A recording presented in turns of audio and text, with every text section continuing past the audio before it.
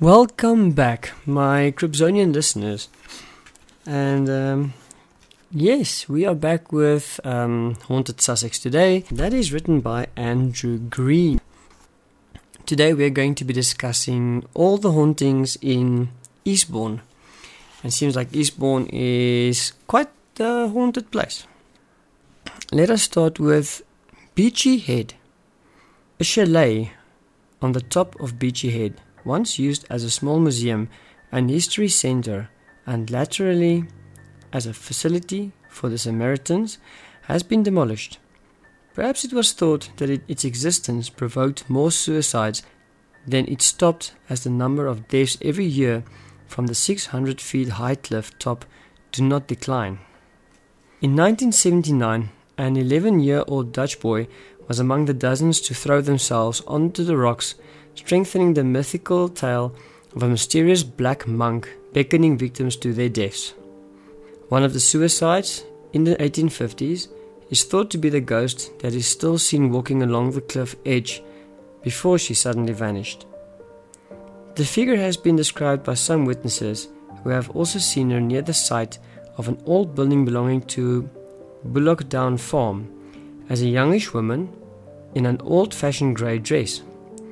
She was seen by 3 evening walkers towards the end of the 1978, and there have been some more recent sightings. There is nothing frightening about her, witnesses say. It is what she does that is scary. Another ghost that used to frequent the cliffs, but is hardly seen these days, is that of a farmer's wife carrying a small baby in her arms. She would stand only a few feet from the crumbling edge of the cliff before taking 3 steps forward and disappearing. Devonshire Park Theatre. A mysterious violinist used to haunt this theatre. Whether the vague figures seen by doorman Stephen Garston in 1980 was that of the phantom, it is impossible to say, as the shape of the ghost was too indistinct. Stephen, then newly appointed and unaware of the early hauntings, was looking up one evening when he saw a dark figure that seems to be shuffling between the orchestra rail and the front stalls. Naturally, he assumed that someone had accidentally been locked in and was trying to find the exit, so he called out, offering help, but the figure failed to respond. When the shape reached the end of the stalls, it disappeared, although the exit door was still locked. The house lights were not on, so I couldn't make out a face, Stephen said later. But as the phantom passed across in front of the brass rails in the orchestra pit, the reflection was blotted out for a second. It really was quite weird. When he reported the incident the following day to Roger Neal, the theatre manager, Stephen learned about the ghostly violinist who had been seen fairly regularly up to 1968. The last person to see the apparition and give a full description of it was Geoff Stanfield, the theatre electrician. Okay, All Saints Hospital, Meads. Some 200 years ago, this hospital housed a nursing order of nuns, the members of which, as well as carrying out their normal religious duties, ran a small hospital there. Over the years, it was developed into a geriatric clinic, residential care home, and it is no longer run by the religious sisters. In September 1975, a senior cook on the prominent staff turned around while preparing the evening meal and saw a figure standing just behind her. It was that of a middle-aged nun in a grey habit, and just as she was about to greet the stranger, the cook was startled by the ghost vanishing like a small cloud of steam. Up to that time, reports younger members of the staff had made about the appearance of the nun had been dismissed as imagination. Many now fully accept that one of the nursing nuns still inhabits her former home, maybe to provide some spiritual comfort for the residents, or to creep the living shit out of them. Willingdon.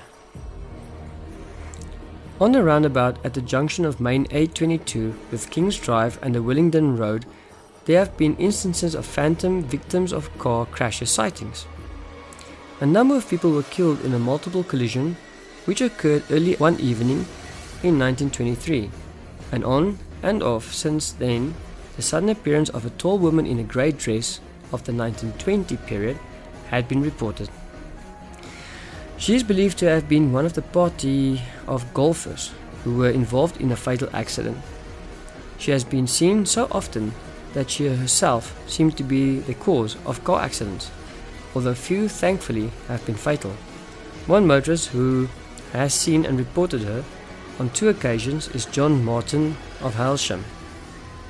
I nearly had a heart attack when I first saw her suddenly appearing in front of my car. I was convinced that I had hit her and killed her, he said. The second occasion was more than a year later, by which time I had completely forgot the earlier incident. Exactly the same thing happened, and it was only when I got out of my car that I find that there was no one there. I know of a number of other motorists who have suffered from the same shock of crashing into someone who isn't there. Then lastly, Chaseley, Bolsford Road. This large house, built in 1893 for a local solicitor, is now a residential care centre for physically handicapped patients suffering mainly from spinal injuries. In charge of the home is the matron Jane Lewis. I had the pleasure of meeting her in November 1996 and spoke to a number of permanent and temporary residents, all of whom had experienced in some form or other the hauntings that affected Chaseley. Douglas White, a Dunkirk veteran and former engineer, assured me that a few days after his arrival in August, he turned around to see the figure of a woman sitting in a chair beside his bed. She appeared to be about 40 years old, he said, but it was a bit difficult to see her face clearly, for she was wearing a veil. Her clothing was Victorian or maybe Edwardian, and she just sat there for some time before fading. A member of the staff reported seeing a figure of an 11-year-old child running along a corridor leading from the central staircase, and the sound have also been heard by others on more than one occasion. The child appears in a Victorian dress. Bernard Power told me that when he was with Sam, another resident, in the recreation room, he saw 2 women in the bar. One was quite tall and wearing a shawl, and the other was shorter and much younger, he said. Their clothes were rather old-fashioned, but before we had time to inquire who they were, they just faded away. The snooker room in the basement is where Derek Glyde saw the grey lady. It was more like a column of grey mist in the shape of a woman, he said. Before I could contact anyone else, the wheelchair wouldn't move quickly enough. The apparition, or whatever it was, had vanished. Maybe it was just smoke, but if so, where did it come from? I think it can be safely assumed that the ghostly figures associated with the previous owners are completely harmless and merely add a touch of interest and mystery to the warm and friendly atmosphere that has been created, not just by the staff but also the residents themselves. One of the major candidates of the ghostly visit would probably be a former owner of Chaseley, Mrs. Helen Hornby Lewis, who died in 1930. She made a number of charitable gifts to the town, including the Helen Garden between Holywell Retreat and Holywell. Jane Lewis pointed out a particular narrow corridor with a small staircase leading to the flat over the main building, which is affected, she said, not by sound, but an intense feeling of cold and at times a peculiarly cold breeze from absolutely nowhere. Okay, and that's that, guys. Hope you enjoyed the stories. Whatever you guys are doing, remember to keep it safe. Thanks for supporting me on this channel. And I really do hope you enjoy all these interesting ghost stories.